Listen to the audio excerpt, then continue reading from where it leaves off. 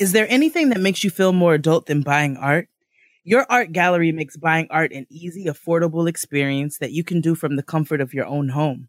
Better yet, they encourage all levels of artists to exhibit on their site, and 90% of the fee goes directly to the artists. Hello. Plus, they're eco-friendly. Select your piece of art on yourartgallery.com and use the promo code GROWN at checkout to get 25% off of your order.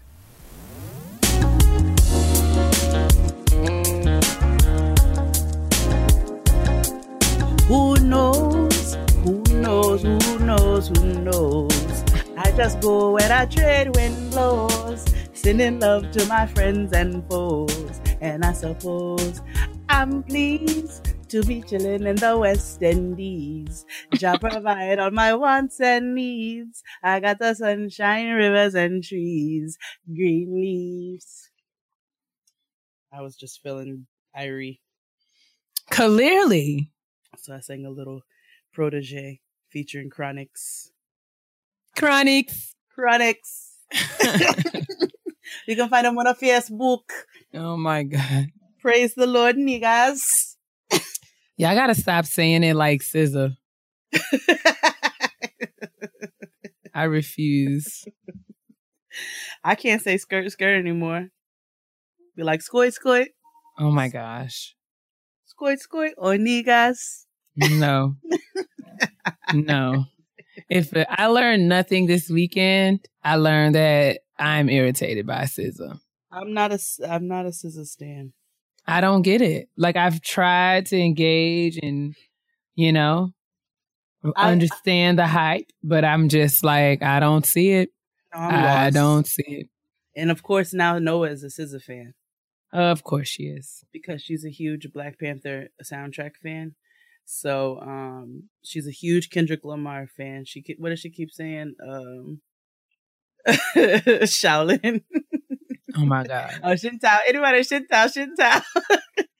But she told me yesterday when they picked me up from the airport, Mommy, I like SZA. Oh my God. Like, oh. No way. Like, well, don't say niggas.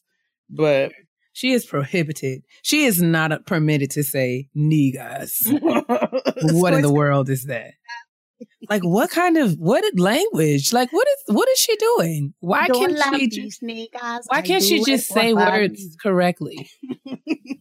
Is it an accent? Like an actual accent? Or is it just like, I'm just saying what I want to say? Which one is it? It's a black accent. It's annoying. But anyway, praise the Lord, niggas. We digress. But welcome back to another episode of Getting Grown with Jade and Kia. I'm Kia. That's Jade. And here we talk about all things adulting. The good, the bad, the ugly, the tests, the twists, the turns, the trials, the taxes of being a real life adult in the year of our Lord 2018. What's going on, sis? Nothing. I am just recovering and recuperating. Oh boy. And jumping back into another very busy week. We had a wonderful birthday weekend for our brother Asante. Indeed. Good times were had. Good times were had. It was like an episode of Mad Real World. So we had a blast. It was like a lot of niggas in one house. And we had a really good time. Shout out to Crystal Jean. Indeed. For putting together. She's a party planner, people. She is a planner. It was a move. We had lots and lots of activities, and we spent good quality time together celebrating Tay's Dirty 30. Yes, and it was we dirty all had an amazing time. Indeed. It was filled with all manner of shenanigans. And I learned 3 key things about myself. Do you want to know what I learned? Yes. The first I've already shared. I am annoyed by SZA. That's number 1. Number 2, we are in the music as a whole, like current music, the music of this day is generally pretty terrible. I think that it all sounds like one song. I was very confused.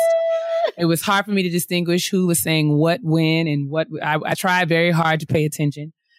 But I noticed, I feel like, there's just a lot of similarity I'm gonna break it down for you. Between the sounds of this day and age are very common, and I just feel like they're, when I say common, I mean that they're used and overused. Like everybody says the same thing in very similar ways.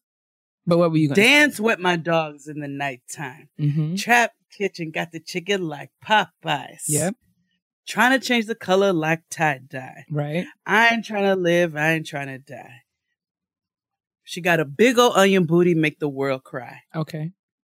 In the kitchen, wrist twisting like a stir fry. In the kitchen, wrist twisting like a stir fry. I remember that song. We listened to that. We listened to that quite a bit this weekend. I do remember. Y'all know that's my jam. Yeah. But I do feel you. The Lil Pumps and the Lil Kodaks. I have no idea what's going on. But yeah, that's number 2. I mean, I'm not going to say I didn't have a good time and I didn't enjoy, certain songs. I mean, I was there. I was into it. I wasn't, Nah, she wasn't grandma. I wasn't. You know what I'm saying? And I was, getting my 2 steps in where appropriate. Howsoever. Mm-hmm. I was just saying that as a whole, me trying to keep up with the, all of the, the latest and greatest was a bit of a struggle for me. But yeah, number 3, and probably like the most important lesson that I've learned is that I must, in going out, I don't feel like I'm going to be going out a whole lot more. I'm not going to say that I won't ever go out, but the times that I do go out, I must have a seat. Because if I do not have a seat, I will not enjoy myself. I have learned that standing idly, like standing up for long periods of time, is for young people. And I am no longer a young person. So I need to have a seat. There needs to be a seat for me. If you're going to invite me to your function, I need to be promised a chair, a stool, a bench, a couch, something. Because standing up is for young people. I've learned that. And I'm just not in the... And it has nothing to do with like heels or flats. There were times where I had on heels. There were times where I had on flats. But all those times I wanted a seat and I had one. And I thank God. But yeah, that was my weekend in a nutshell. Happy birthday to Asante. Yes. And also shout out to our brother Kid Fury, who appeared on Deezus and Mero. I'm so proud. I am so, so proud. That's another reason I started off with a Chronics and Protege song. Mm-hmm. Shout out to him. And Deezus for the Jamaican connection, as Crystal so pointed out in his Instagram post with the camo. Very, very, very much so. So, yes, that is an intro of Getting Grown, a very long one. but welcome back. Let's take out some trash. Oh, lay do it. I don't have much trash this week. Kia says she also has some trash, which is great. The 2 things that I have on the list are Erica Mena is returning to Love and Hip Hop. Oh, God. Why? Right. Why is... Okay. I'm just going to let her have it. I mean, a check is a check. Everyone needs a job. Go ahead, Erica. Oh, but she's eating it because a year ago, as the Shade Room so shadily pointed out... We can count on them for that. Yeah. She tweeted a year ago that she would never return to Love and Hip Hop. And those who return to Love and Hip Hop, excuse me, need the money. Huh. So she is eating her platform stripper heels as we speak for dinner with a side of broccoli. You gotta be careful. You gotta be careful, Erica Mena, old loud self. That's what you get. Eat your words. Bless her heart. Bless it right now. And then I don't think we discussed the package explosion in Austin. Did you hear about that? I felt like I saw like a headline about it, but I don't know that I read the story. What happened? So basically somebody was dropping off packages in the middle of the night. I want to say a total of, I can't remember. I don't want to misspeak, but a couple of people were killed. The packages were not traced through FedEx, UPS, or USPS, United States Postal Service. They weren't traced through any of them. So somebody was actually physically leaving them on doorsteps, and they believed that it was racially charged. They were racially charged hate crimes because all of the victims were Black. So they were admonishing people if they received any suspicious packages or any unmarked packages or mark packages that they weren't expecting on their doorsteps to make sure that they were very careful. So I know that that's been an ongoing investigation. Jesus. And trying to figure out who's doing that. But I thought that was ultimate trash. And it also happened during South by Southwest. So God. it's like, goddamn, we cannot get ahead. And then the third thing, Stevie Wonder. I saw that one was on my list. My end all be all. Stevie said, leave Bruno alone, y'all. He said, leave Bruno alone. He said, you all saying that Bruno appropriating black music is bullshit. And I stand behind Stevie just because it's Stevie. Like, you all know how I feel about Stevie. I don't know if you don't know how I feel about Stevie. I have a number of Stevie Wonder tattoos. Yes, they have meaning to them. They are not just meaningless random tattoos, even though my mother would probably argue otherwise. Hey, Mom. What up, lady? And Stevie is my favorite artist of all time. I just think he is the most genius, brilliant person on this planet. And so, yeah, I stand behind him. I stand with Stevie.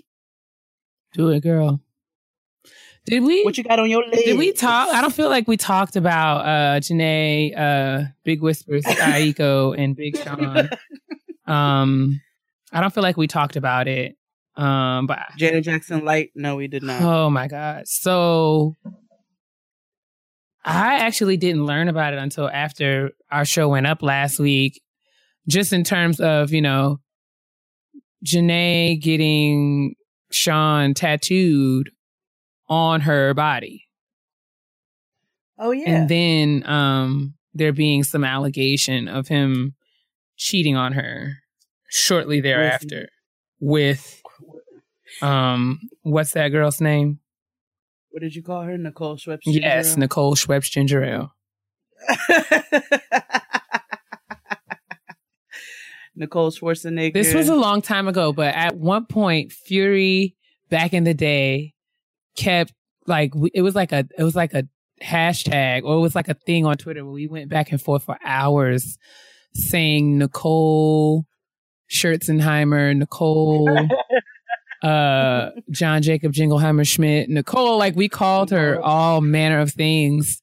Nicole Lederhosen. Listen, and it was so much fun. And I remember Nicole Schweppes Ginger Ale being one of my personal favorites. So that's why I was really, really pleased to blow the dust off of that one for that particular tweet. So from what I understand, both Janae has whispered and Sean has tweeted that all of these allegations are false. And, they have since been professing their love, of one another all over social media, literally since everywhere. Literally everywhere. Sean hasn't gotten a Janae Aiko tattoo though. No, but she has his face so boldly printed on her arm. It's literally the loudest thing about her. Because I don't know. It is the loudest thing about her. I don't. That is another key I have in common that we just don't see it for. I'm not a Janae Aiko. I mean, honestly, because I listen to, every time I've tried to listen to her music, it's been on maximum value, and I find myself straining. Maximum volume, and I'm still straining. What? Girl, clear your throat and speak up. What are you saying? I have no idea what she's talking about, but God bless her heart. And I just, I think someone on Twitter asked us if we would weigh in on on it. And I think this is me weighing in. I don't really have an opinion about Janae. I don't either. Janae wanted to get Sean tattooed on her arm. That's her arm. It's nothing to do with me. I feel like, would I do it? I think it's dumb. I was about to say, would I do it? Under no circumstances would I do it. Absolutely not. I love my husband and I'm not putting his big black face on my arm. What is the, okay. And I have his whole baby. Listen, okay. But hey, to each his or her own. That's all. And the last thing that I saw that I thought was interesting was, we have another tale from the Gutter Snipe gang. Neferteria. Oh, Neferteria is still trying to fix her life, this time via Instagram. She recently pinned an Instagram recently posted a picture of her and Keisha from back in the day. And the caption was a letter to Keisha apologizing, saying that she loves and misses her sister because evidently they've not been speaking. And Neffy doesn't have any kind of relationship with Keisha's child or anything like that. So she was apologizing and she was acknowledging, that this was her effort to humble herself and accept and take responsibility for her actions and put her pride aside and just, put herself out there to say that she misses her sister. And she's ready to be healed. And she listed all the other siblings and asked for their forgiveness as well so that they can move forward. So I hope that, I thought it was cool because it's not very often that we see like a genuine, I'm hoping that it's a genuine gesture trying to reconnect. And, all of the reality show drama aside, they're sisters, they're siblings. That's really the and y'all know, how I feel about sibling relationships. So I am pulling for them and hoping that they can come together because, life is short and I would hate for something to happen to either of them before they had a chance to make it right. So that's not really trash, but I did see it on the Shade Room. And, I was like, we should celebrate Neffy for laying down her gutter snipe ways and trying to do the right thing. I'm going to go ahead and big her up for that and give it to her and hope that it was a sincere gesture and that they, like you said, that they make it right because it's hard when you don't have a relationship with your sibling. You know what I'm saying? So that's that. All the best to them. Holla! Let's say Frankie. Let's say holla for Frankie. Holla! Holla!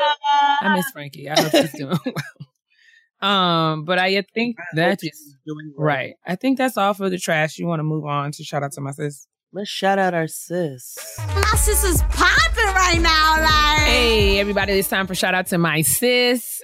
We have 2 shout outs this week. The first one being our sister Dubs. You all know her as Lady Wonder 87 or Lady W 87 on Twitter. And if you're a veteran of the YouTube, you know that Dubs has been out here for a long time and she's one of the world's best storytellers. She also happens to be my sis and I love her very much. So much. She also came and kicked it with us in Atlanta to celebrate Tay's birthday this weekend. And it was awesome to reconnect with her. And we wanted to make sure that we shouted her out and let you guys know about her podcast. It's called Young-ish. It's a podcast for young parents, raising young children and growing up together. Young-ish is a hilariously honest podcast hosted by a rambunctious single mom, Dubs, and her 11-year-old, very candid son, JJ. This weekly unfiltered show is for young parents and their kids who are growing up together. Every week, the family gives you a transparent view into their dynamics while talking, about pop culture, politics, music, TV shows, and family life, ultimately hoping to connect young generations together. It's great for ages 7 and up.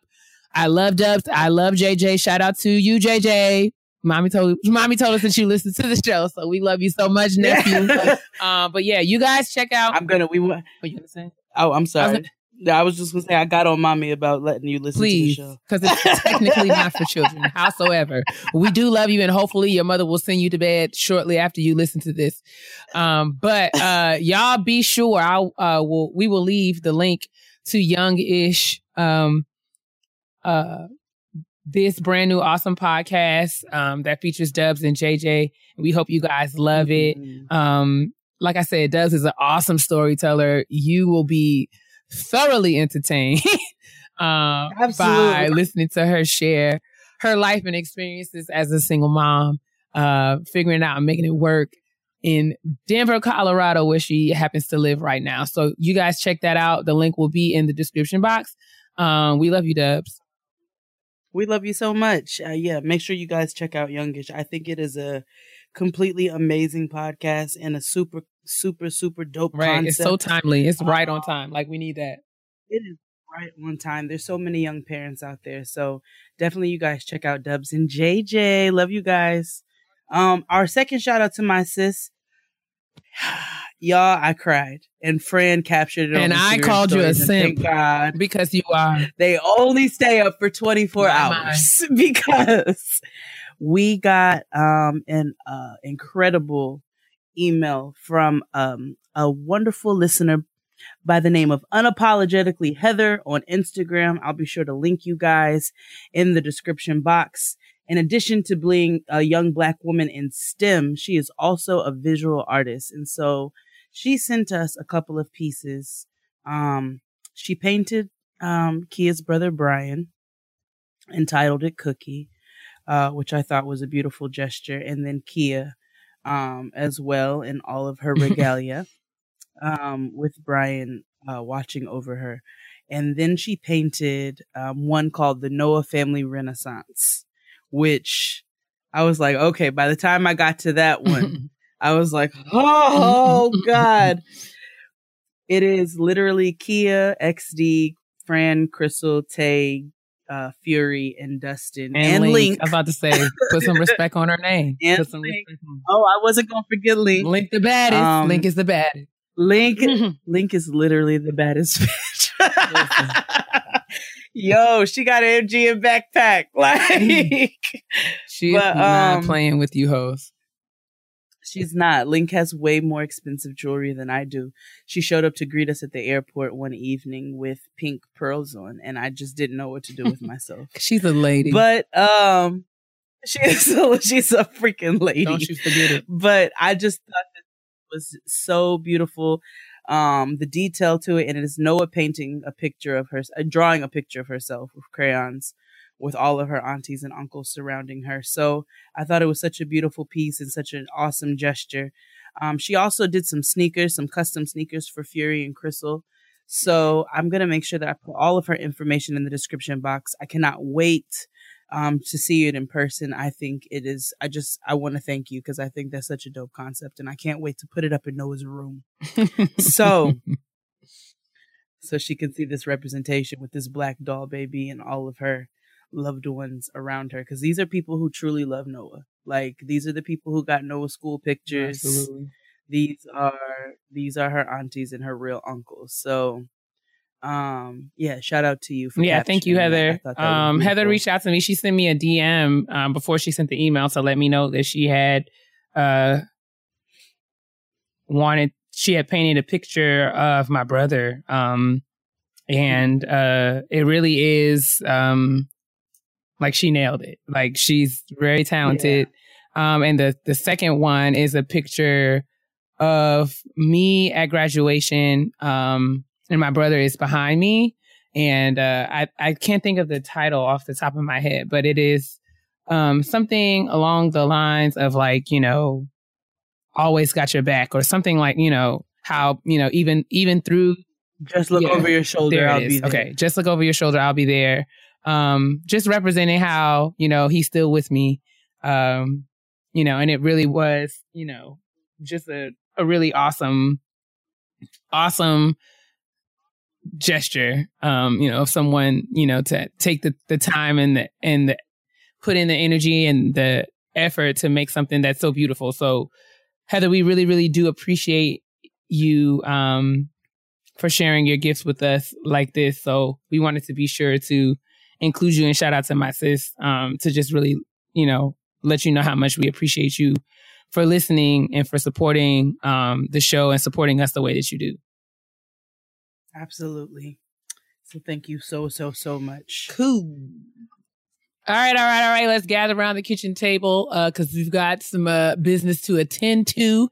The first order of business is being snacks. Are you snacking this weekend? I mean, this week, sis. I snacked this weekend. I snacked sufficiently this weekend. I regretted every bit of it, but it's fine.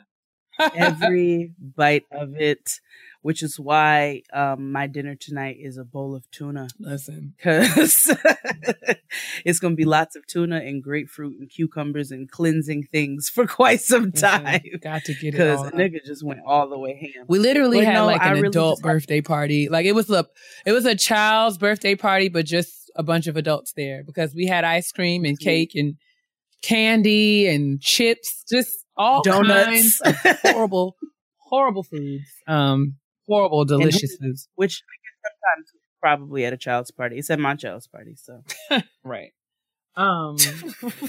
But yeah, as far as me, I had dinner really late because I got off work pretty late. I was working on some things, and before I knew it, it was like 8:30, and I was like, "Oh, girl, you got to go home."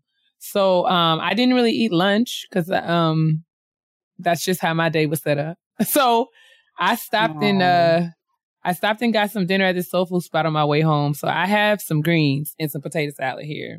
Mm. And I'm looking forward to finishing them when we finish recording.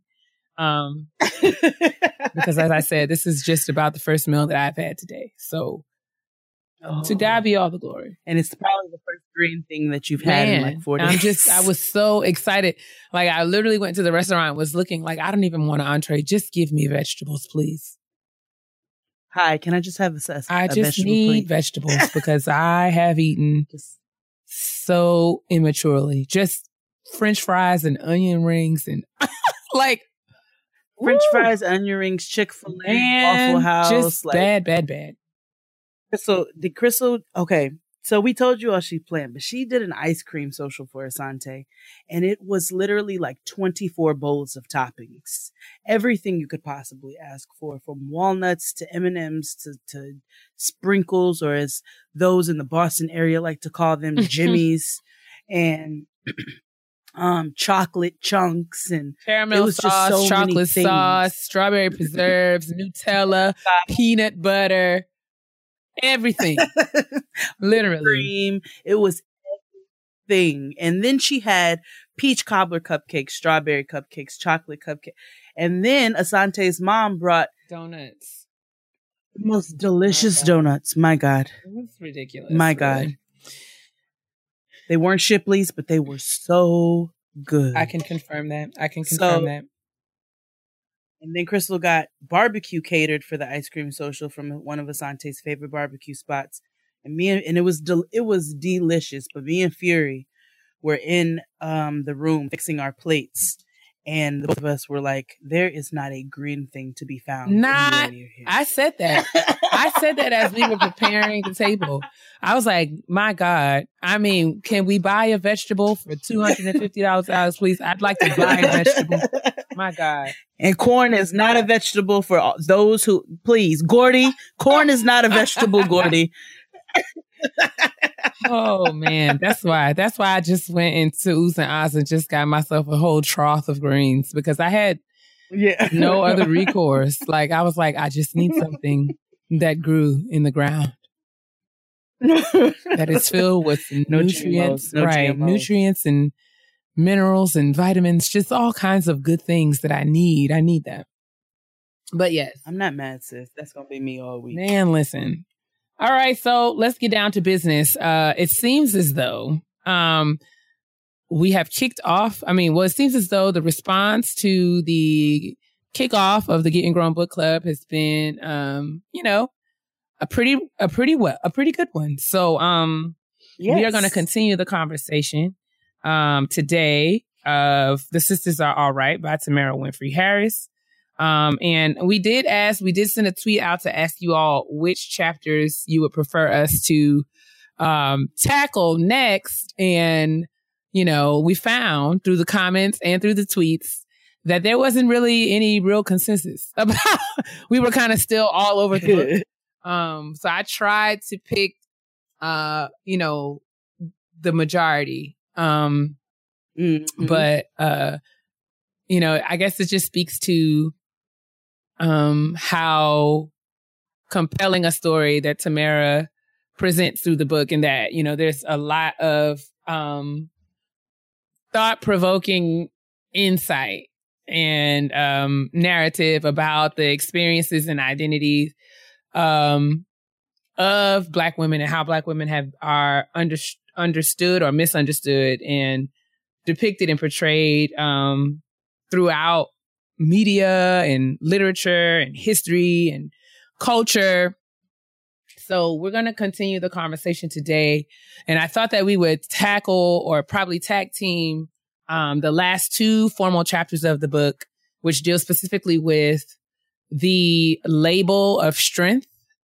So the strong Black woman kind of meme, I guess you can say that's how Tamara referred to it throughout the chapter. So the strong Black women meme, and then also how all of the various identities and labels that are forced upon Black women specifically, how those things have impacted our health, and specifically the ways in which that we care for or do not care for ourselves as it relates to our physical, mental, emotional health. So we're going to talk about those two things, and hopefully, generate or continue the conversation of, the book that way. What were you going to say, sis? I was going to make reference. We got an email from someone who asked us to put timestamps on the book club conversation.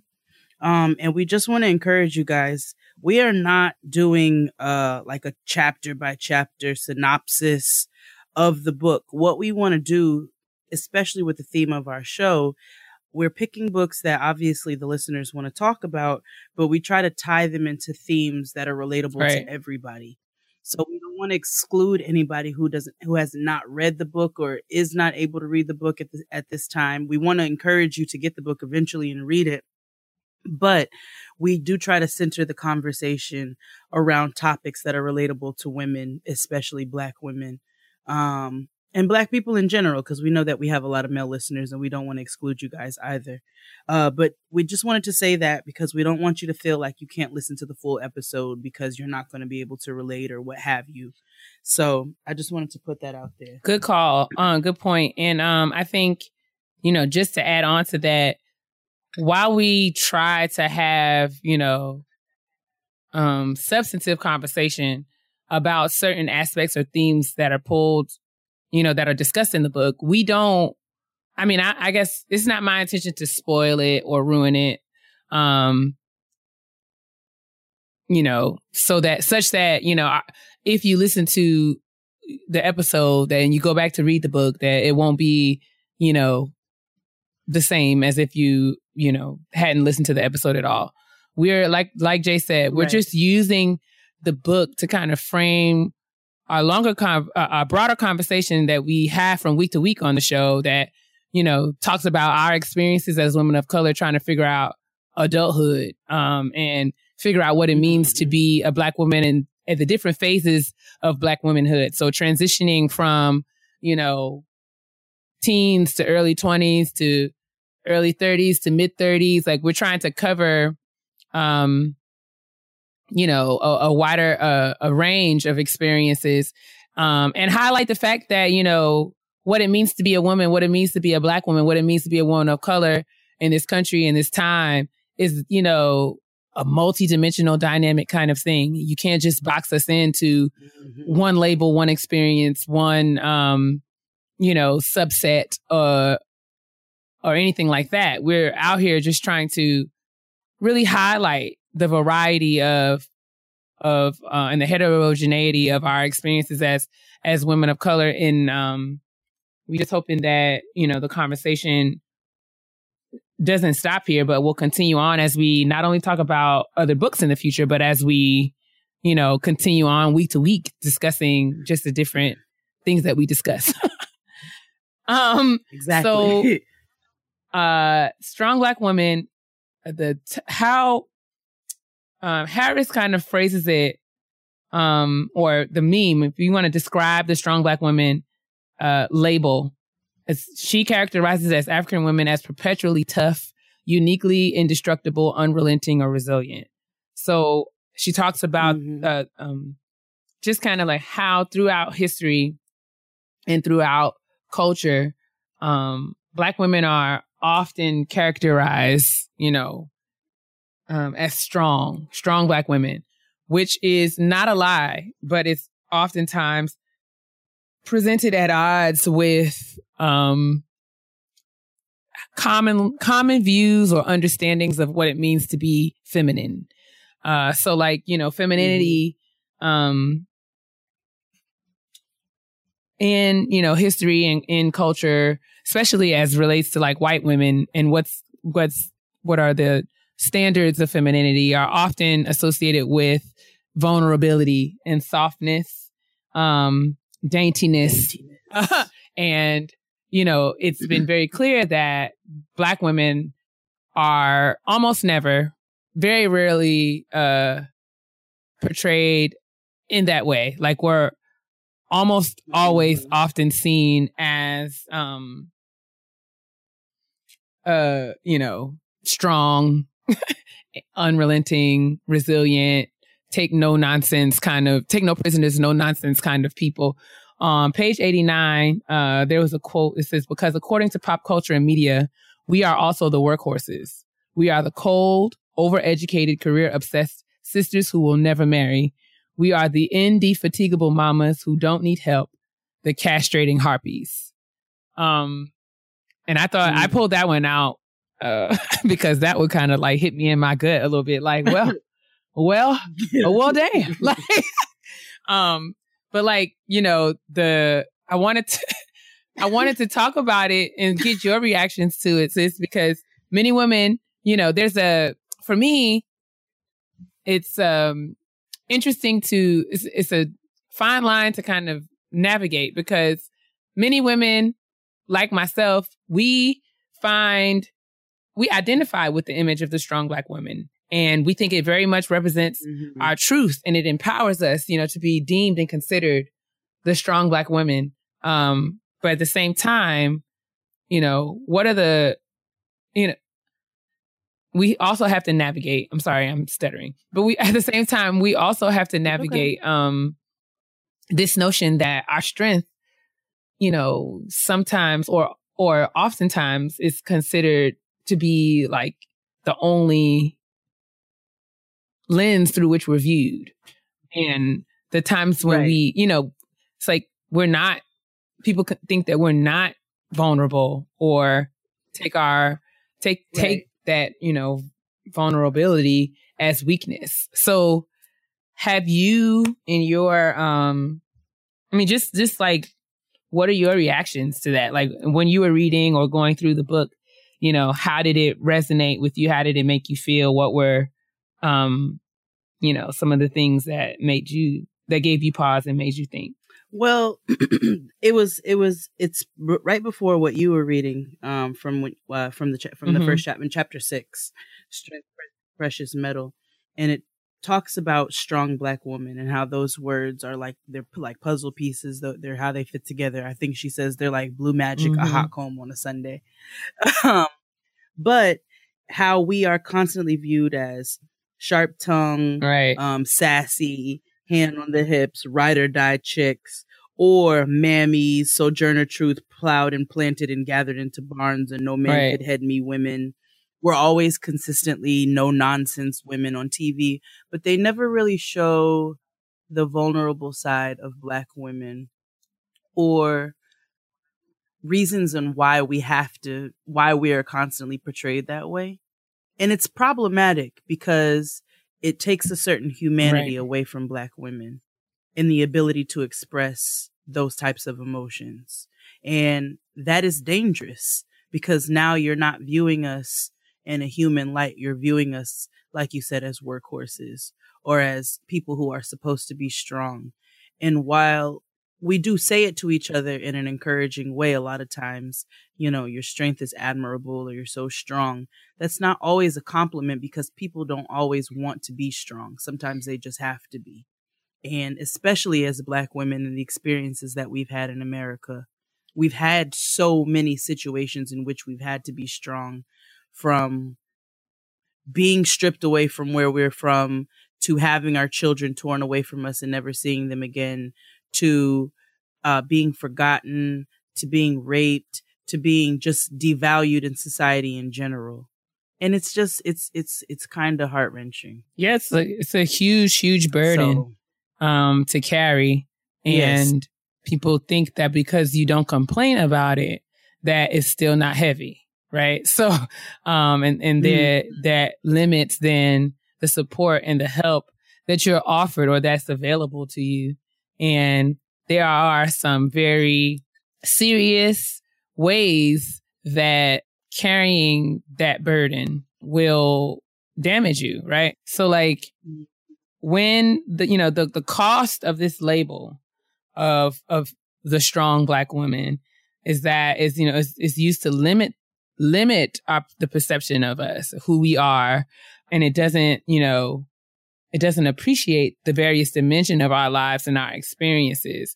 And that often leads us to assume and just take things that we don't necessarily have to take. So like, because I don't complain, or like, you know what I'm saying? Like if you step on my foot and I don't say ouch, you're going to keep stepping on it. Or so right.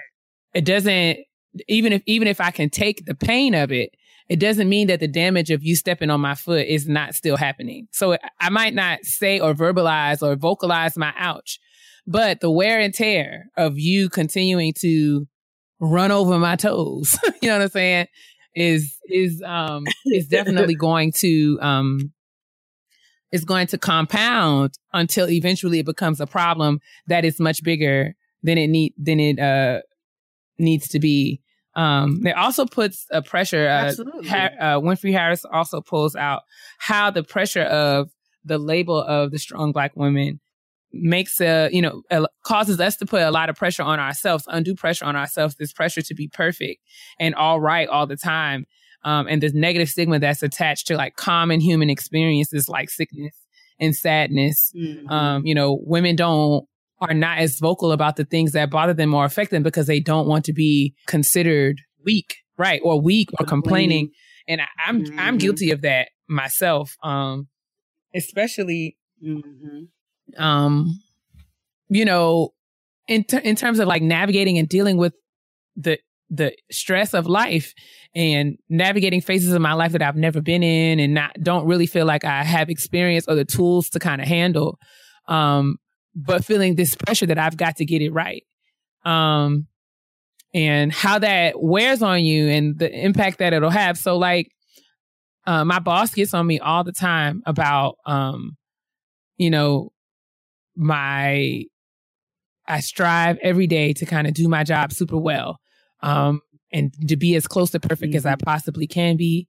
And sometimes in that, I don't ask for help when I need it, or I'm not, not as quickly as I should, or I may act like I understand something that I really don't. And she reminds me constantly that, you're safe here, and I'm not going to think that you're dumb if you say you don't get it.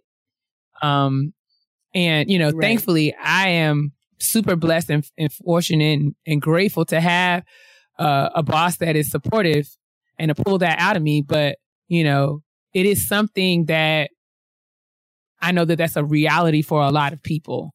This pressure to be perfect, and how it distorts and skews, your performance. And, you don't perform as well when you're stressed out about it. So how it could limit your productivity and your success on your job, and unnecessarily so. Asking questions at a job, and I know that's a side note.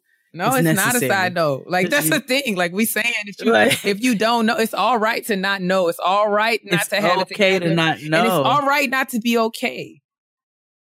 And honestly, it prevents you from looking like a bigger asshole in the future, because then you get clarity as to what it is that your duties or your task, your responsibility, the request, whatever is, and you're able to perform at a maximum level because you have full comprehension to what you are supposed to do. And I think a lot of times, like you said, I think a number of us are hard on ourselves.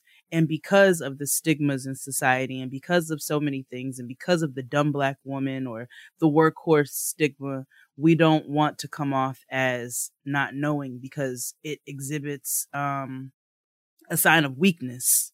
Right. And that's it, you're setting yourself up for failure in the long run. For real. Because like, it's so damaging. I'm learning now, because I've made a million mistakes. I'm learning now how the idea that mistakes are devastating and should be avoided is really like antithetical to what life and development and progress is really all about. Because because a lot of times Avoiding mistakes. Yes. Okay.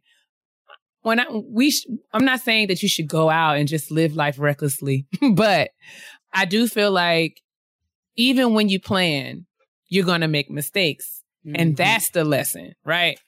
Because you learn so much more in having to go back and try and do it again, or having to start all over, or that confusion, or that conflict, that dissonance, whatever it is that you feel. I'm learning that all of that serves a purpose. You know what I'm saying? Mm-hmm. So the times when I get a lot of anxiety. I guess I can speak.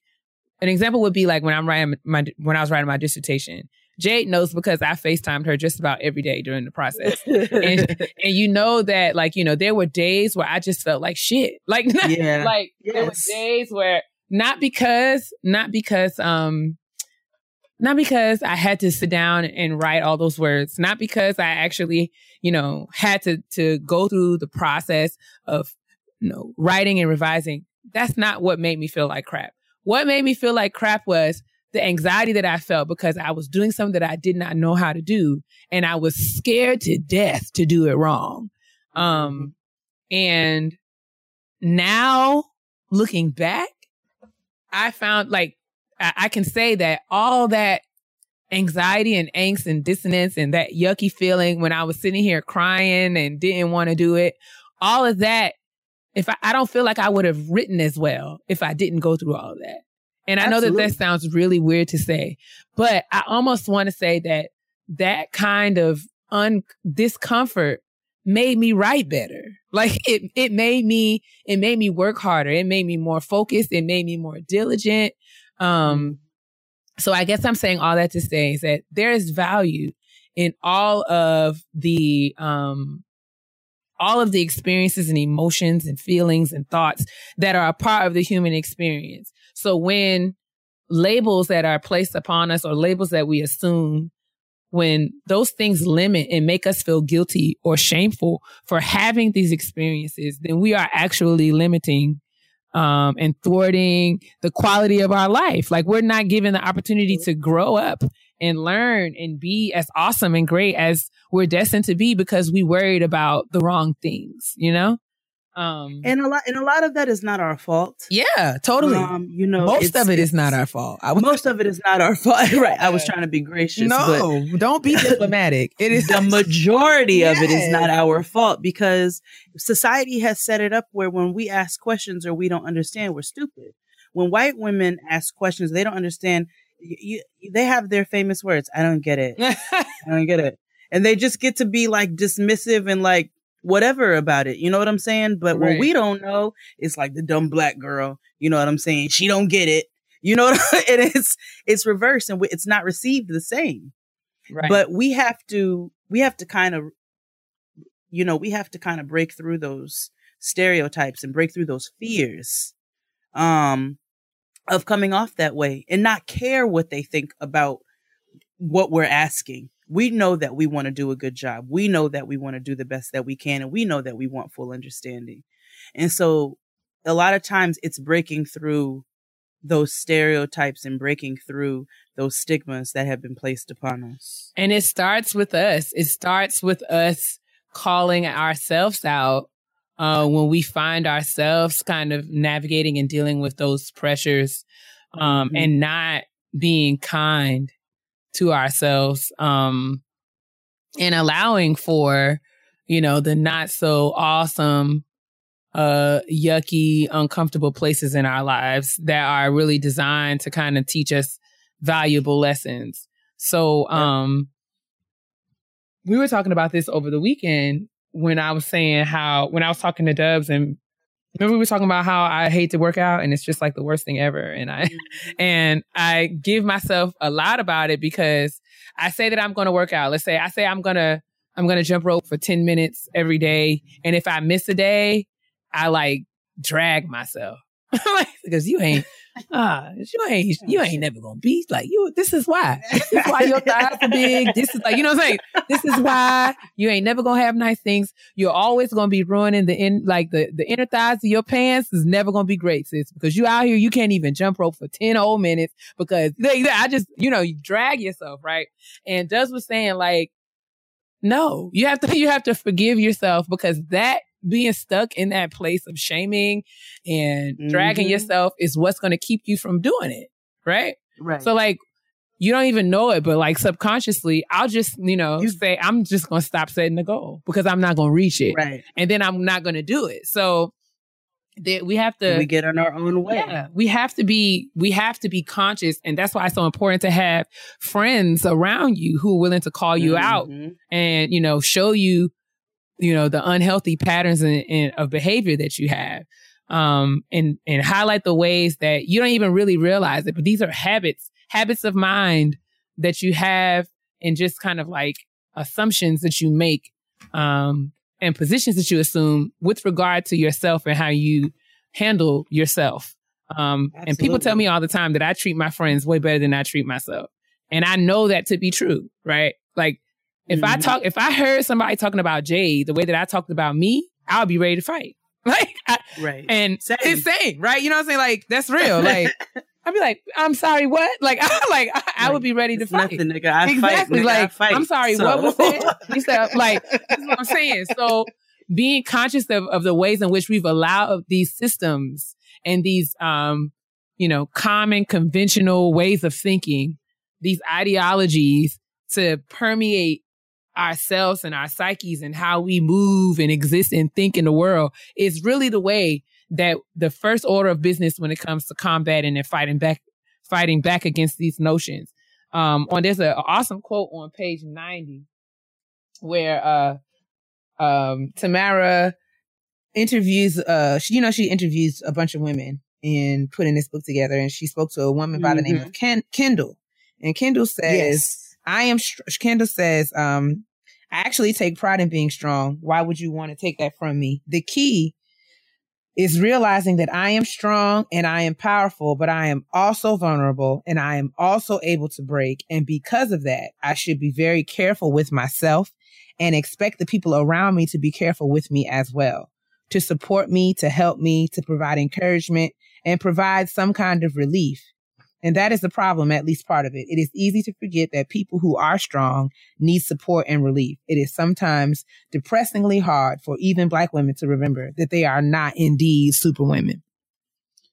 Which is like, man, somebody write that down. Put that on like a decorative pillow so I can sit it up on my couch and read that once a day. You got to do your Mary Jane sticky notes. Oh, God. Y'all know I can't use Mary Jane Paul. Ugh, Pauletta. She get on my nerves. MJ. Oh, she gets on my very last nerve. But yeah. I also felt like I don't want to get into the whole chapter because, like I said, we're not trying to do spoilers. But I did want to ask you about this. So, like in the book, this is before we move on to the next part of our conversation. She also talks about how the strength of Black women is blamed, right? Black women are literally blamed for everything. And the strength of the Black women, or the notion of the resilient strength of the Black women, is oftentimes blamed as is blamed for the Black marriage crisis and the undateability of Black women, right? So we talked about this last week when we were talking about anger, right? So in addition to, the notion of, Black women being perceived as angry or having attitudes and not taking no stuff, the strength as another layer in that, because we can take care of ourselves, because we're strong enough to do it, that, we incapacitate men who then need to, whose need for taking care of us is directly tied to their manhood, right?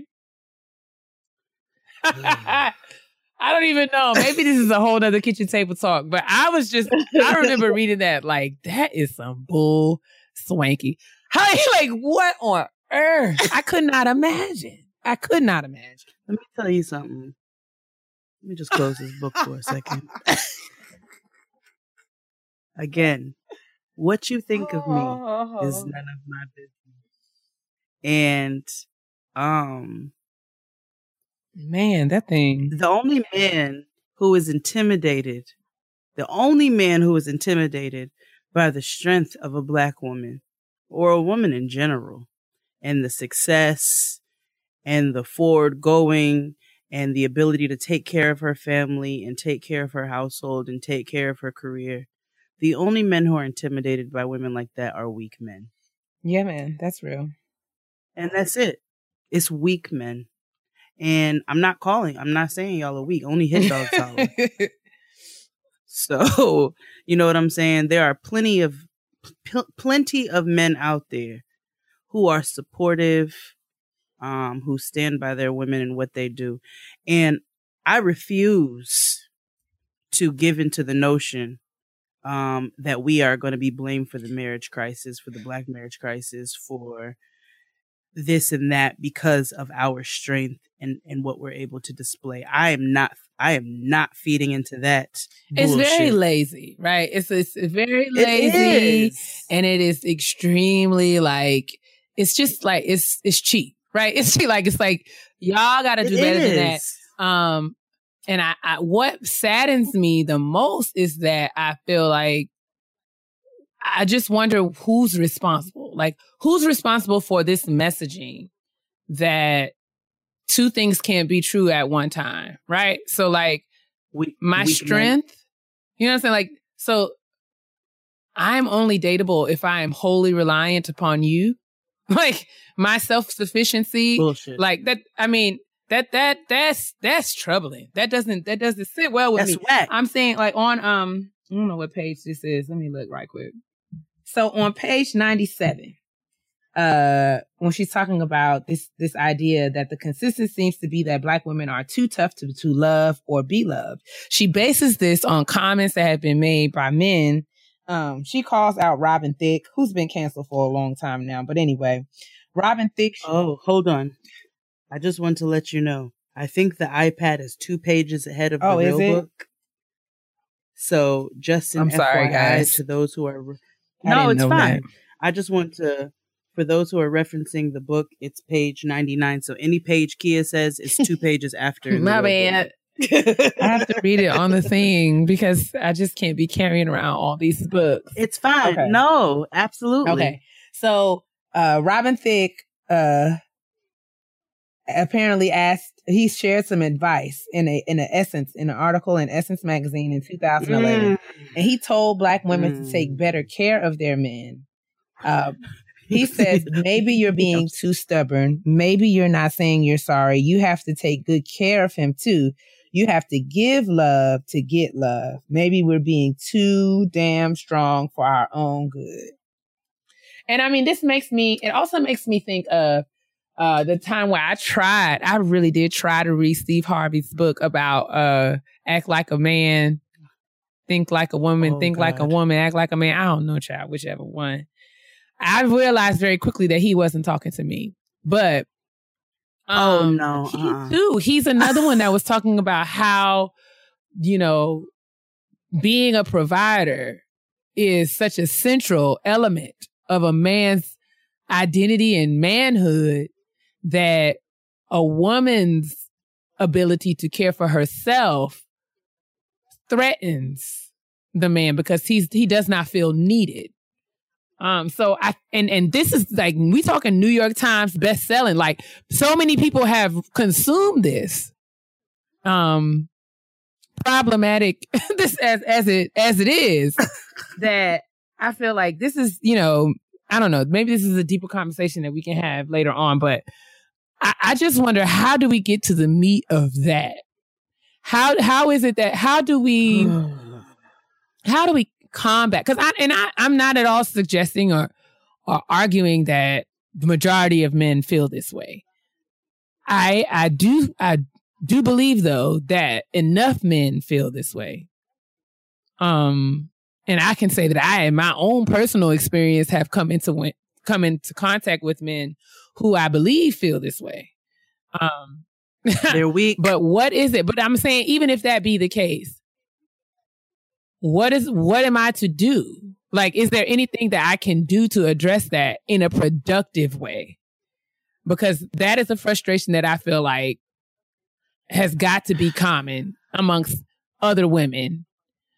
Because I often feel in a position where it's just like, I'm listening to him speak, and it's like his perspective, the way that he understands the world, his idea of what it means to be in a relationship is completely different than mine. And what do I do now? Like, what do I do now? Because it's not a matter of like, oh, he prefers breakfast and I prefer lunch. It's not like stuff we can work around. I'm talking fundamentally. Right. The way that this man perceives a relationship, what he feels like his role is and my role is in this relationship is completely counter to what I believe.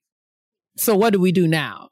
And how do I assert myself and how I believe, what I believe, and how am I confident and secure in being, quote unquote, strong, opinionated, loud as hell Kia?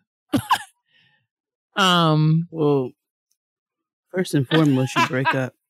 Break up with him. Shout out to Crystal. Get your sweatshirt today. Okay. It will change your life. It will. I mean, you don't even have to say nothing. All, you just open the door wearing that. No. How you doing? All right. Yeah. Mm-hmm. Break up with him. Okay. You got the message.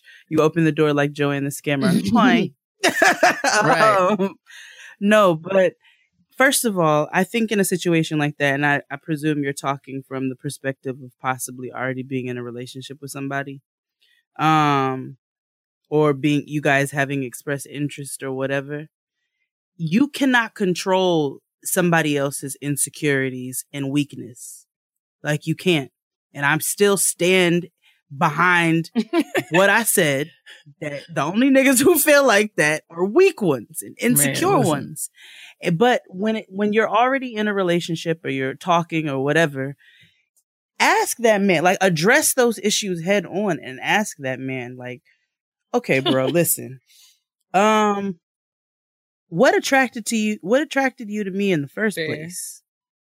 Let's start there. You know what I'm saying? And if all he's able to say is you got high cheekbones, a big butt, nice thighs, a decent waist ratio, like, if that's all he's able to say, break up with him. But if he's able to talk about who you are as a person, let's say this is about Kia, I love your drive. I love the fact that you have all of these accolades behind you. I love the fact that you handle it with grace. I love that you're a black woman who pops her gum and likes her chicken wings fried hard and wears her door knockers.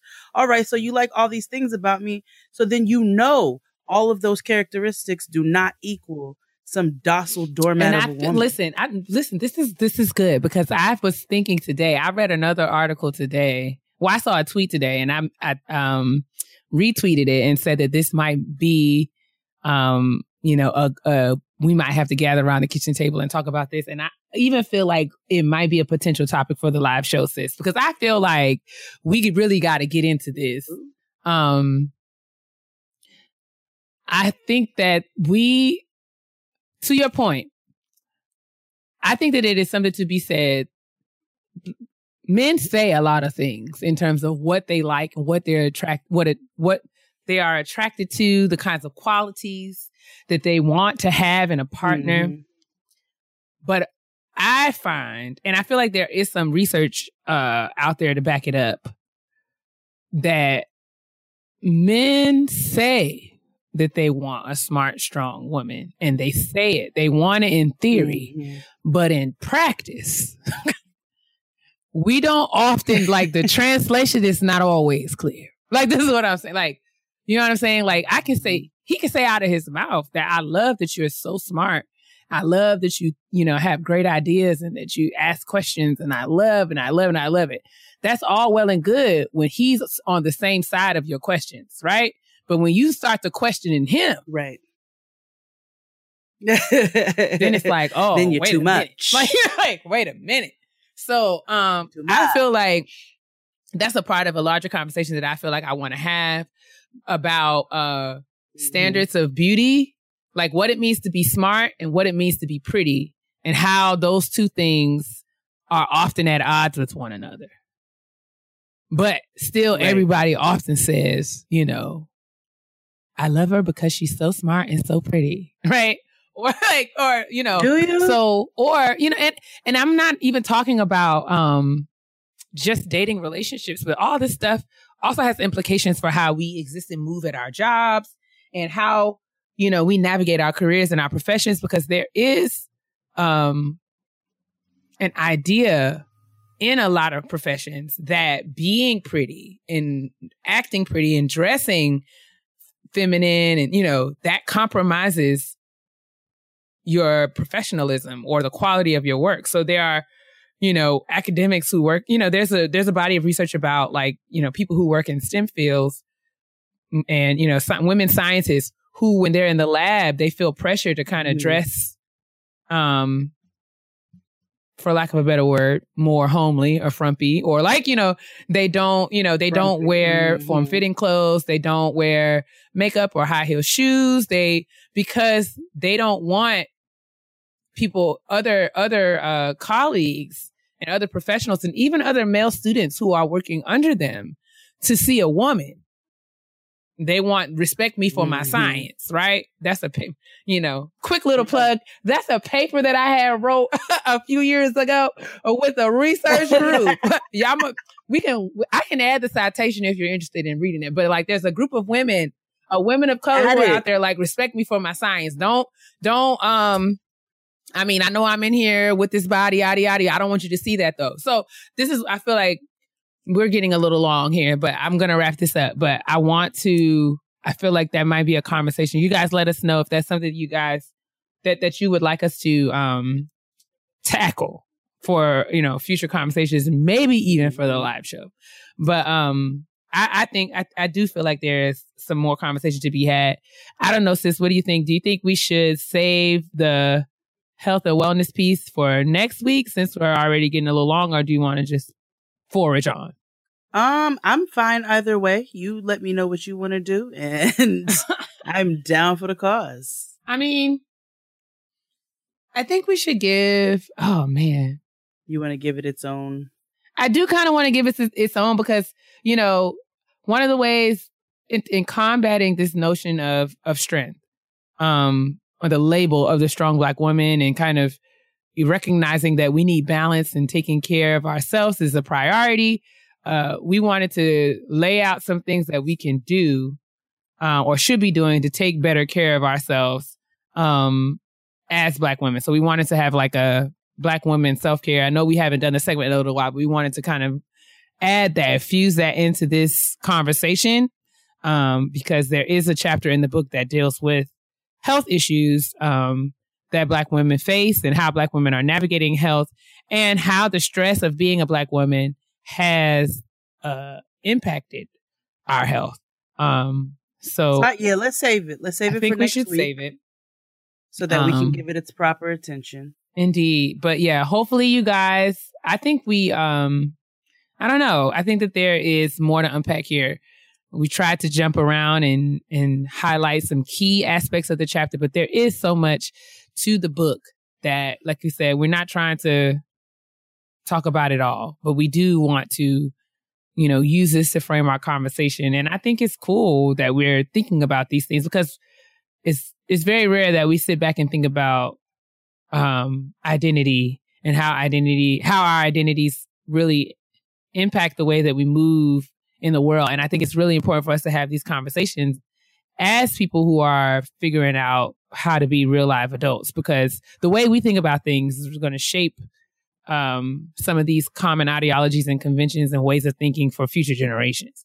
Absolutely. Yeah, man. And before we close out, I wanted to kind of round it out with the last part of the chapter, okay, which is called Finding the Balance. Right. Because in that notion of being a quote unquote strong Black woman, in the beauty, but also the danger in that is that we're not seen as vulnerable. and we're not allowed to be vulnerable in a lot of situations. And it says allowing for physical and emotional vulnerability is not weakness, it's humanness. Or it is the revolutionary act in the face of a society eager to mold Black women into hard, unbreakable things. That's on page 100. Ooh, so unbreakable. Right. And that's how we're seen, like Right. as unbreakable object. And there's such a danger in that, like I said earlier, because we are not allowed that humanity. We're not allowed that humanness, should I say. And,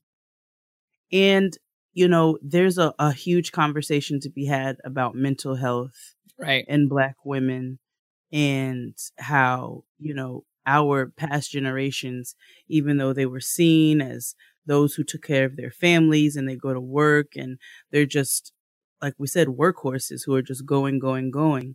We don't talk about how so many of our mothers and our grandmothers have had mental breakdowns because they've not been allowed. Like, we're in a space now where mental health is focused on and it's spoken about so often and encouraged. But at that time, it wasn't. And it was stifling to Black women because they were not allowed an outlet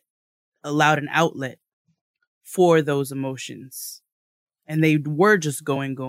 And I've seen it for myself. I've seen it with family members. I've seen it up close and personal, where years in history of just hardship has caused them to completely break down, and they've had to keep going, and they've just gotten to a point where they're not able to any longer.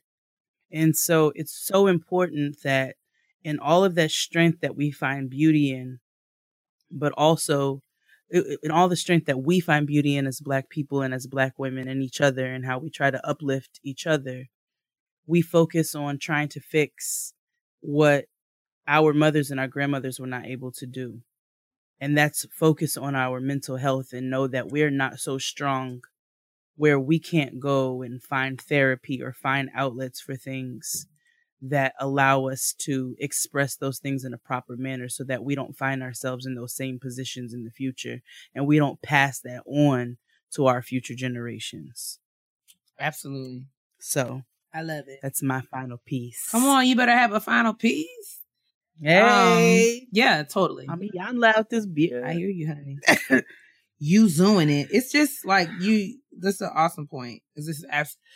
And the importance of getting the tools to deal with things. Because like you said, a lot of times we continue to suppress. We suppress. We don't deal with. We just kind of get over things. And we don't deal with like significant trauma that we have significant traumatic events that we've had. And because of that, it's literally like all this internal, like years and years and years of that stuff built up. Mm-hmm. And it definitely, if it doesn't, it's always going to find a way to express itself. Exactly. Whether it be sickness or whether it be substance abuse or there's so many different ways, anger, bitterness, codependency, all kinds of unhealthy ways that this kinds of stuff comes to light. So it's important, like you said, that we take the responsibility to like change the course. You know what I'm saying? Right. Try to combat that. Right. So yeah, man. So good. Yes, that's the kitchen table talk this week. Again, if you guys are not reading The Sisters Are All Right by Tamara Winfrey Harris, please try to get a copy. But for those of you who are not reading it and are not going to, again, we try to make these discussions as well-rounded as possible and as open as possible. So you don't have to be reading the book to be tuned in or to be a part of the conversation. So we love it if you kept the conversation going. We're not going to ask you to tell us what you want to discuss next week because we already know now. But if there are other things or other questions or themes or things that you want us to, highlight or talk about, if you want to hear our insights or reactions to some things, it's okay to send us an email. Someone asked about a hashtag today and we hadn't had one, but maybe I'll make one. Okay. Maybe it'll be like GGBC or something like that, so that people can join in on the conversation. And yeah, so please do that. Y'all know how to reach us. Hopefully you guys are enjoying this. I have to be honest, I am really into the book, and I really enjoy the meat. I feel like the book really, helps us to kind of think through some things that we may not have even considered. And even though the book was written a few years ago, there's still, things about it that, are very relevant today. So hopefully you guys agree, and we can continue on. And I will try this week to have the list of April's books, the poll for April's book. I will try my best this week to have that up so that we can get these votes in and we can select April's books asexually. But yes, let's move on to the honesty box. Yes. This week's episode of Getting Grown is brought to you by Care Of. Even when you try to maintain a healthy diet, it can be hard to get all the nutrients your body needs for long-term health. Care Of is a monthly subscription vitamin service made from effective, quality ingredients that are personally tailored to your exact needs. Their fun online quiz, which asks about your diet, health goals, and lifestyle choices, makes it really easy to figure out what vitamins and supplements you specifically need in just a few minutes. No more worrying about replacing multiple bottles when you run out, because your subscription box includes a 30-day supply of individually wrapped packets for easy grab and go. And all of that for about 20% less than similar brands at local drug and health food stores. I went to Care Of. There's a clear, super cute, easy to navigate website earlier today. It features a fun little quiz that helps Care Of customize a battery of daily vitamins that are curated to meet your specific needs. So I took my quiz, and the vitamins that they put together were to help me with bone health, to help me manage my RA, to help me manage combat fatigue and foggy brain, because I be tired, and also to combat fine lines and wrinkles because I'm trying to keep my black from cracking. So you should visit Care Of, take this quiz, and get your whole vitamin life. For 25% off your first month of personalized Care Of vitamins, visit takecareof.com and enter the code GROWN. That's Take Care Of, TAKECAREOF.com, and enter the code GROWN for 25% off your first month of personalized vitamins. Honestly? Truly. We got the honesty box this week.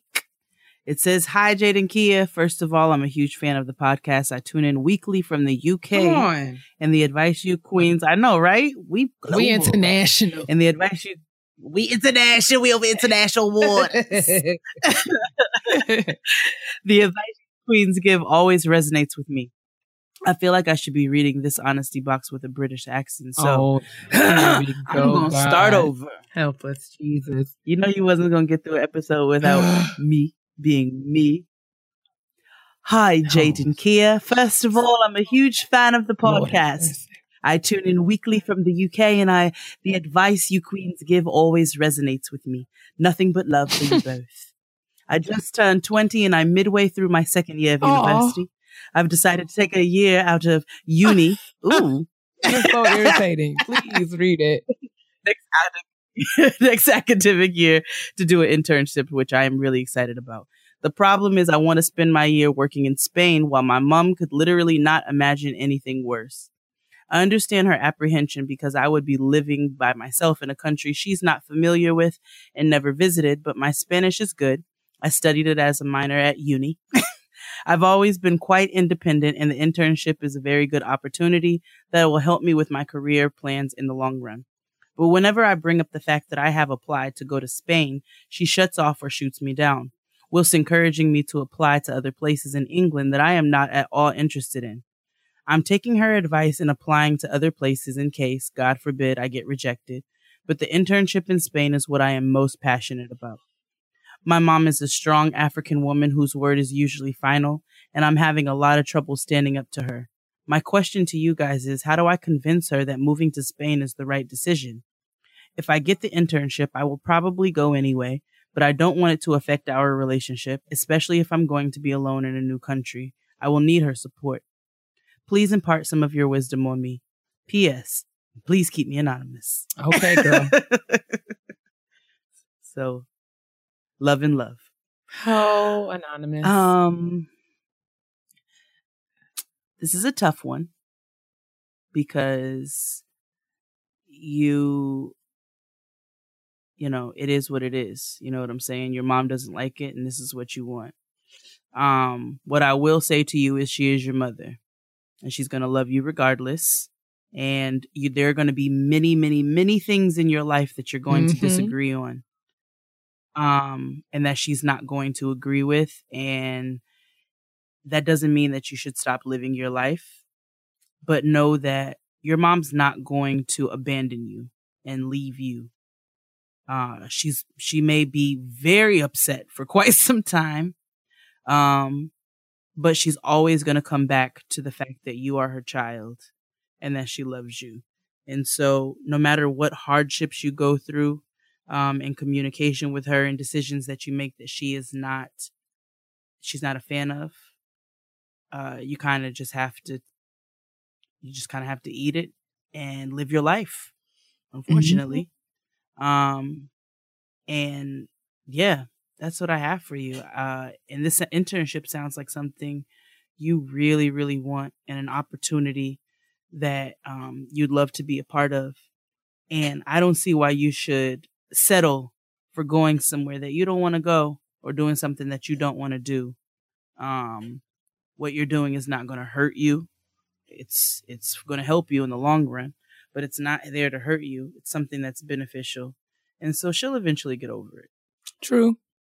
I mean, I agree. I think that I was going to say, there comes a time in every woman's life where she has to realize that it's not about asking for permission. There comes it's a time where you have to decide. It's like, I'm not asking your permission. I am telling you that this is a decision that I have made. And it doesn't come at the same time for every woman. Right. So, for me, I was 21 and it wasn't like a study abroad situation or internship, overseas, but it was going away for spring break. I mentioned to my mom that I was thinking about doing it with my friends and she reacted and was like, well, I don't understand why you would do that. That don't make no sense, blah, blah, blah, blah, blah, blah. And just the way that she reacted, I, kind of assumed was like, oh, she's not going to let me go. And then I spoke to my aunt about it and she was just like, you 21 years old. What you mean your mama not going to let you go? Like, what you mean let? Like, what you going to, she actually going to let you go? She was like, it's all about how you frame it. How you frame the conversation to her is going to make a difference. So it's a difference between asking your mom, like when you were 17, you might have said, hey, mom, can I go on spring break with my friends? But 21-year-old Kia says, mom, I'm going on spring break with my friends. And, it's just that simple. Now, I knew that it was my decision and I was then responsible for that decision. And as such, anything that may have happened on that trip, I would have to be ready to take responsibility for that and even hear her if she came back with a I told you so or all of that. And thus, but, like Jay said, I knew that if I went on spring break with my friends, it wasn't going to be like my mom was going to stop talking to me or disown me or she might not have been thrilled about it. But at the end of the day, it wasn't nothing she could do about it. I didn't ask her for no money.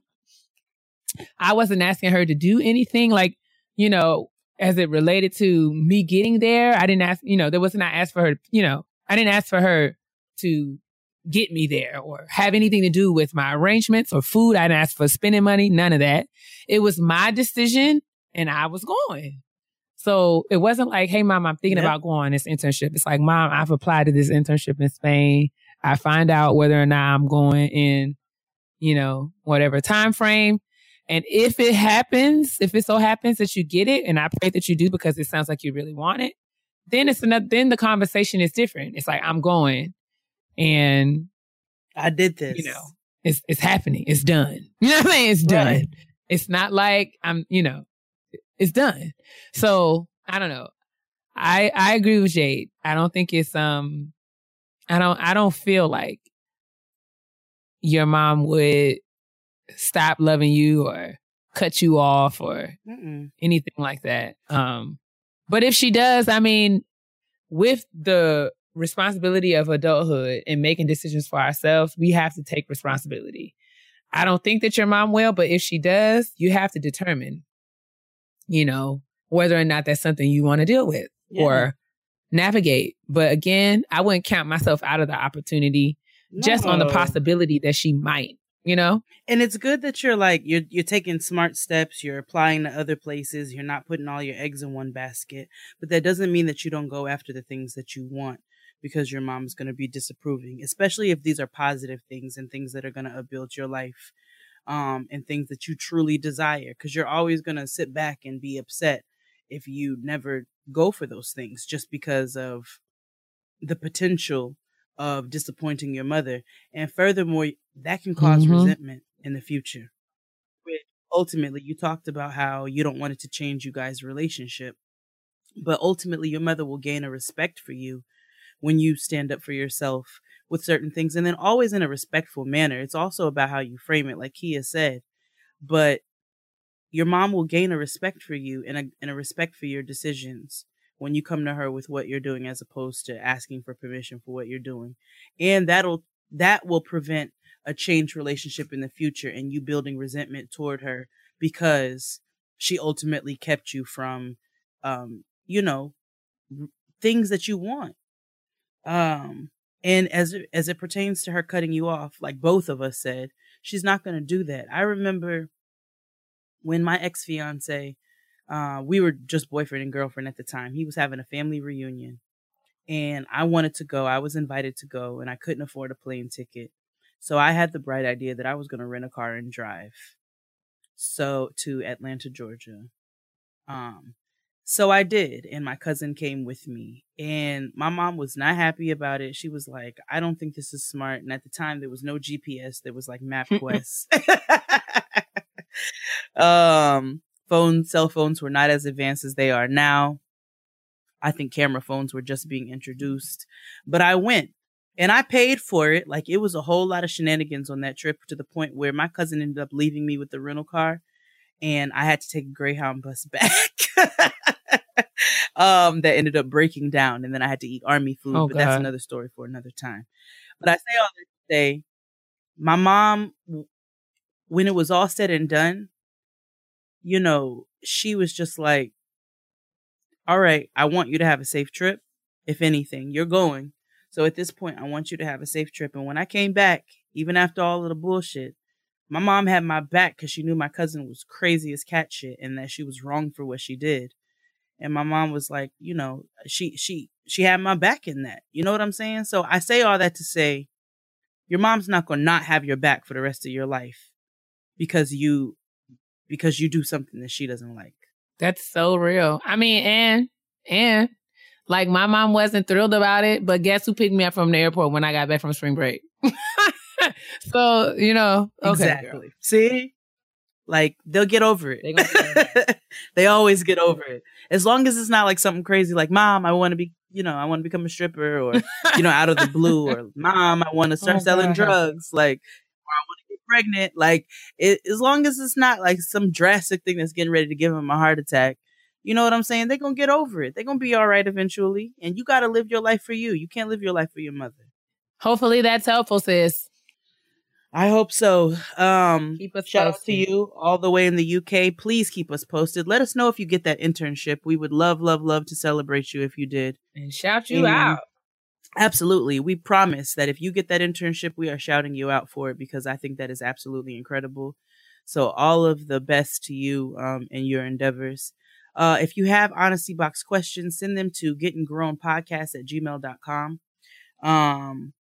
Did we shout out Spotify for featuring us for Women's Month? I don't know if we did, but hey, girl, Spotify, thank you, sis. Thank you. We have gotten new listeners off of that and emails. And so we were featured in Spotify's International Women's Day list or Women's Month.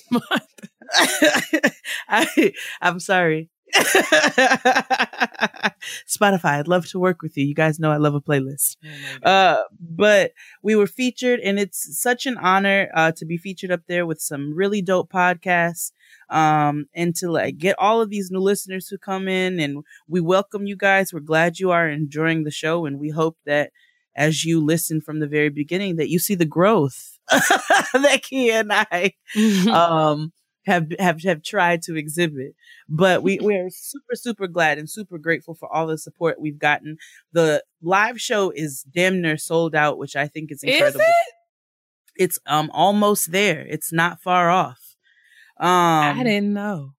And so it is few tickets left, which I was super shocked about. Really? When did you ask? How come? This weekend. But I don't know. Yeah, this weekend. Okay. We can get a final count tomorrow. I don't want to text Alex now, but I think it's y'all buy him, please, because we don't want to be at the Arc Theater by ourselves. That's all. Well, we know we're not going to be there by ourselves. Shout out to all the listeners who have bought plane tickets. Oh my gosh, you guys are crazy. Thank you so much. As we're getting closer to the event, we are going to do that giveaway where we are giving away a couple of tickets. So we will definitely keep you posted as to how you can enter for that.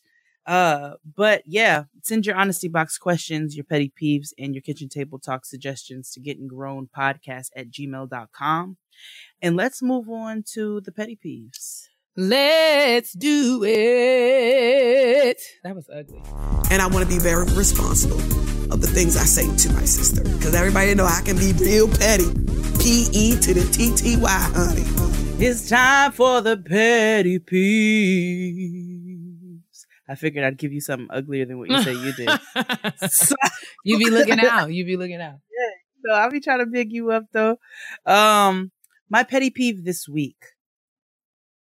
So I don't feel bad about sharing this because Firadeja put it on his Instagram story. Okay. So I feel okay sharing it. We went to the strip club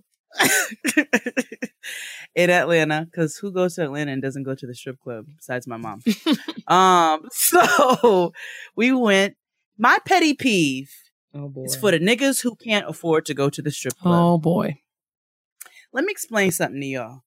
The strip club is an experience, okay? It is a place that you go and you budget for, and you budget properly. Strip club is not a lounge. It's not a hangout. It's not a WeWork. It's not a corporate working space. It's not a bodega corner. It is multiple somebody's jobs who pull tips, by the way. And so for you niggas who only have $40 in your account, like Crystal said, $30 of that is going to go to your cover charge. And then you're going to get a drink. And then you have no money left for the strippers who are at work. They are there to make money and pay their bills. This is what they do. Don't go to the strip club if you cannot afford to tip the ladies. That's not proper strip club etiquette. So for all of the 375 raggedy niggas who just stood around and watched, My Lord. You all are despicable. You're gross. You're probably those men who get mad about your women having jobs and being strong Black women because you are weak and you go to the strip club and you're broke. So that's my petty peeve this week. Okay. It's a real sad day when you have a group of 16 gay men and women who show up to the strip club and show out on you raggedy, broke niggas. Oh, help us. My husband occasionally goes to the strip club. You know where he doesn't do when he doesn't have that? His homeboy called him the other day and said, yo, I'm in town. What's up? You trying to go to the strip club? My husband was like, that is not in the budget this week. Like, it is an experience. The ATM machine at the strip club, the fee itself is $7. Sweet God. It is? It was $7, sis. It was $7, and it is a minimum of $100 to change. You had to go to DJ booth to change for once. So it's not cheap. And let me tell you how quickly $100 goes in a good strip club. A moment's time, literally a moment's notice. Time. As soon as 3 ladies decide that they're going to form a pyramid with their bodies, your money is out the window. So all I'm saying is, if you're going to go to the strip club, go prepared. That's it. You don't have to get ready if you stay ready. That's it. Well, my petty peeve was inspired. I had a conversation just a few moments prior to our recording with my sister, Leslie. Leslie and I grew up together in the dirty, dirty streets of White Plains. And she was sharing with me an experience that she had with the young man that she met on a dating site, right? Listen, this happens. This is like, there's not even like a negative stigma around dating sites anymore, because that's just the way of the world. You can literally buy your groceries online. You're going to meet, you can meet somebody online too. No matter, you know what I'm saying? It's just what we do sometimes. You're absolutely right. You can buy essential oils, your groceries, and a nigger all in one day. Listen, all in one day. You can do it via Apple Pay if you want. That's just how convenient life is now. You know what I'm saying? You don't even have to leave your house. You don't have to do anything. Mm-hmm. But I will say this, because this is an experience that I've had, in these on these kind of platforms as well, specific to men who are Christian men who are very vocal and strong-willed and very, very adamant about their identity as Christian men, their values, very apparent on their profiles. And when you speak to them, it's something that they are very upfront about, right? Which is cool, right? That's what's up. Nobody's mad.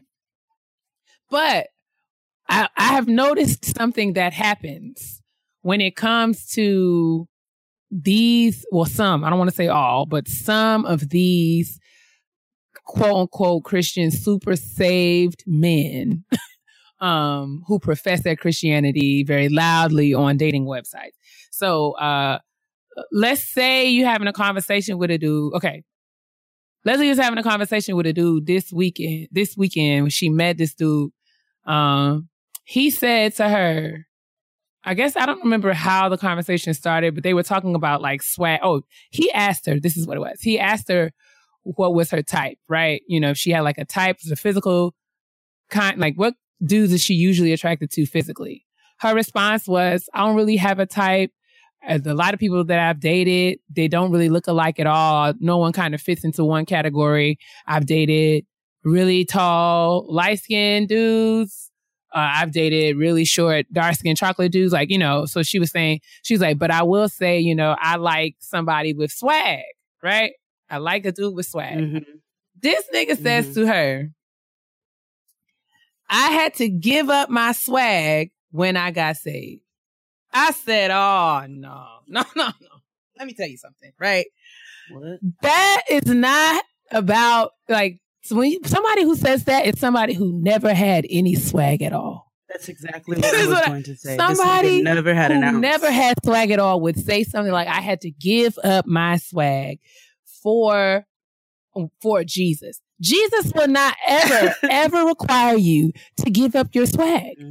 And it's irritating to me, because people who don't have personalities, or people who are corny, or people who are awkward and weird and have trouble in a dating arena, who also happen to be Christian, oftentimes attribute their lack of success in dating to Christianity, or people being anti-Christian, or people not wanting to date them because they have certain values.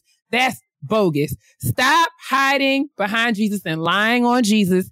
You don't have a personality, and that's okay, but Jesus doesn't have anything to do with that, sir. And I also want to disabuse you of the notion that being a Christian means that you have to be a robot and you can't be who you were before you got saved. I don't believe that to be true. And if you think that that's the case, then you have a very limited understanding of what it means to be in real relationship with Jesus Christ. So I don't feel like Jesus will ever ask me to give up all the things that he put in me to make me me. in order to please him. Jesus knew me when he made me that I was going to pop my gum. He knew when he made me that I was going to be really good at jumping double dutch. He knew when he made me that what I'm saying? There were certain things about me, that I don't feel like he would ask me to compromise. And I don't feel like those things, like the things that make me me, Now, Kia, I need you to wear studs. I need you to eat soft chicken wings. Exactly. And Come on. He was like, he's not going to do that. No, he's not going to do that. And I don't believe that. I don't believe that. You dressing corny and you saying awkward, weird things and you not being socially inept and not having the capacity to hold a conversation with somebody has nothing to do with Jesus. That is a flaw of your own, sir. Stop it. Stop it right now. He even fixed his face to tell Leslie that, he said, I wrote it down because I was just that blown away about it. He said his celibacy was getting in the way of his dating, meaning that he was dating Christian women in a church, but because he was the one that didn't want to have sex, they didn't want to date him. I said, oh no, because let me tell you something. Christian. First of all, I'm not proud to say it, but there are Christian. Have you ever been to a Catholic school? Bruh, there are Christian women who actually plan. They plan. They plan the times that they're going to fall, right? I'm only going to have sex on Wednesday and Friday because that's going to give me Saturday to get together before I have to get in the choir stand on Sunday.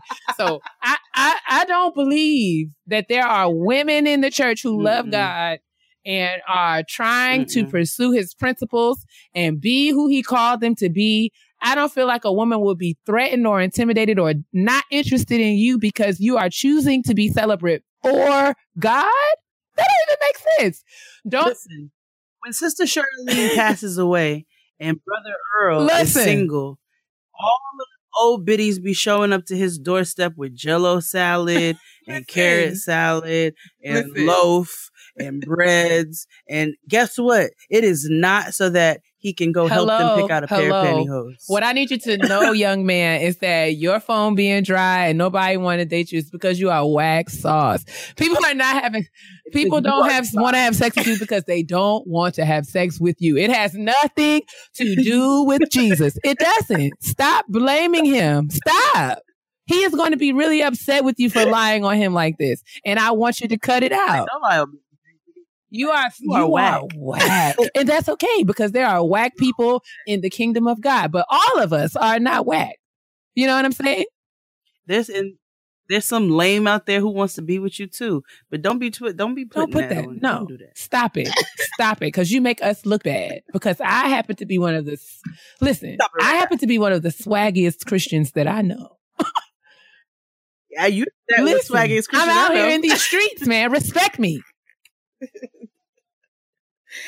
Listen, I know many saucy ladies. Saucy, mumbo sauce. I'm out here.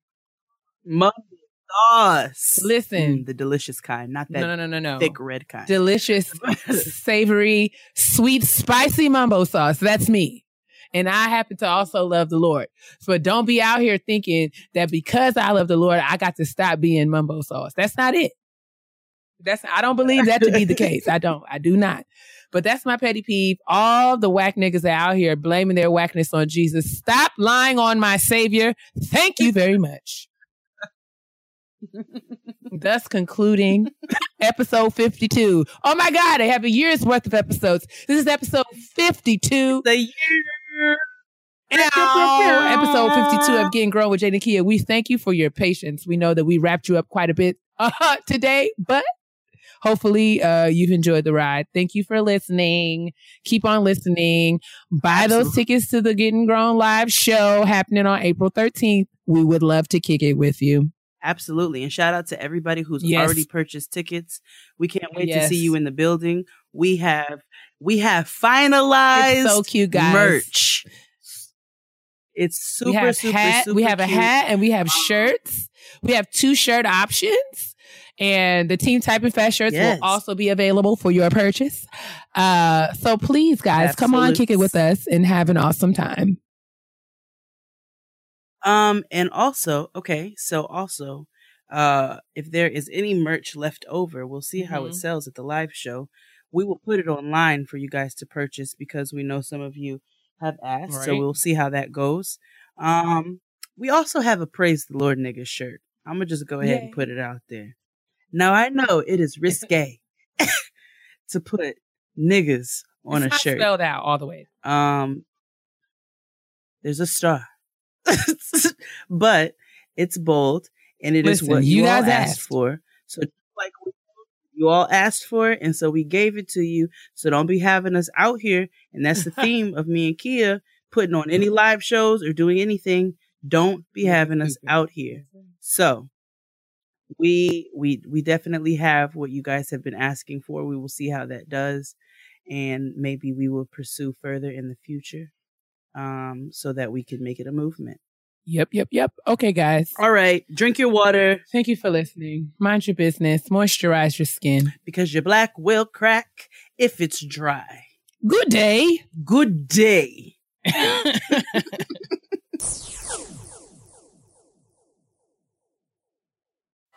Have you ever wondered what the stars have to say about your favorite artists and writers?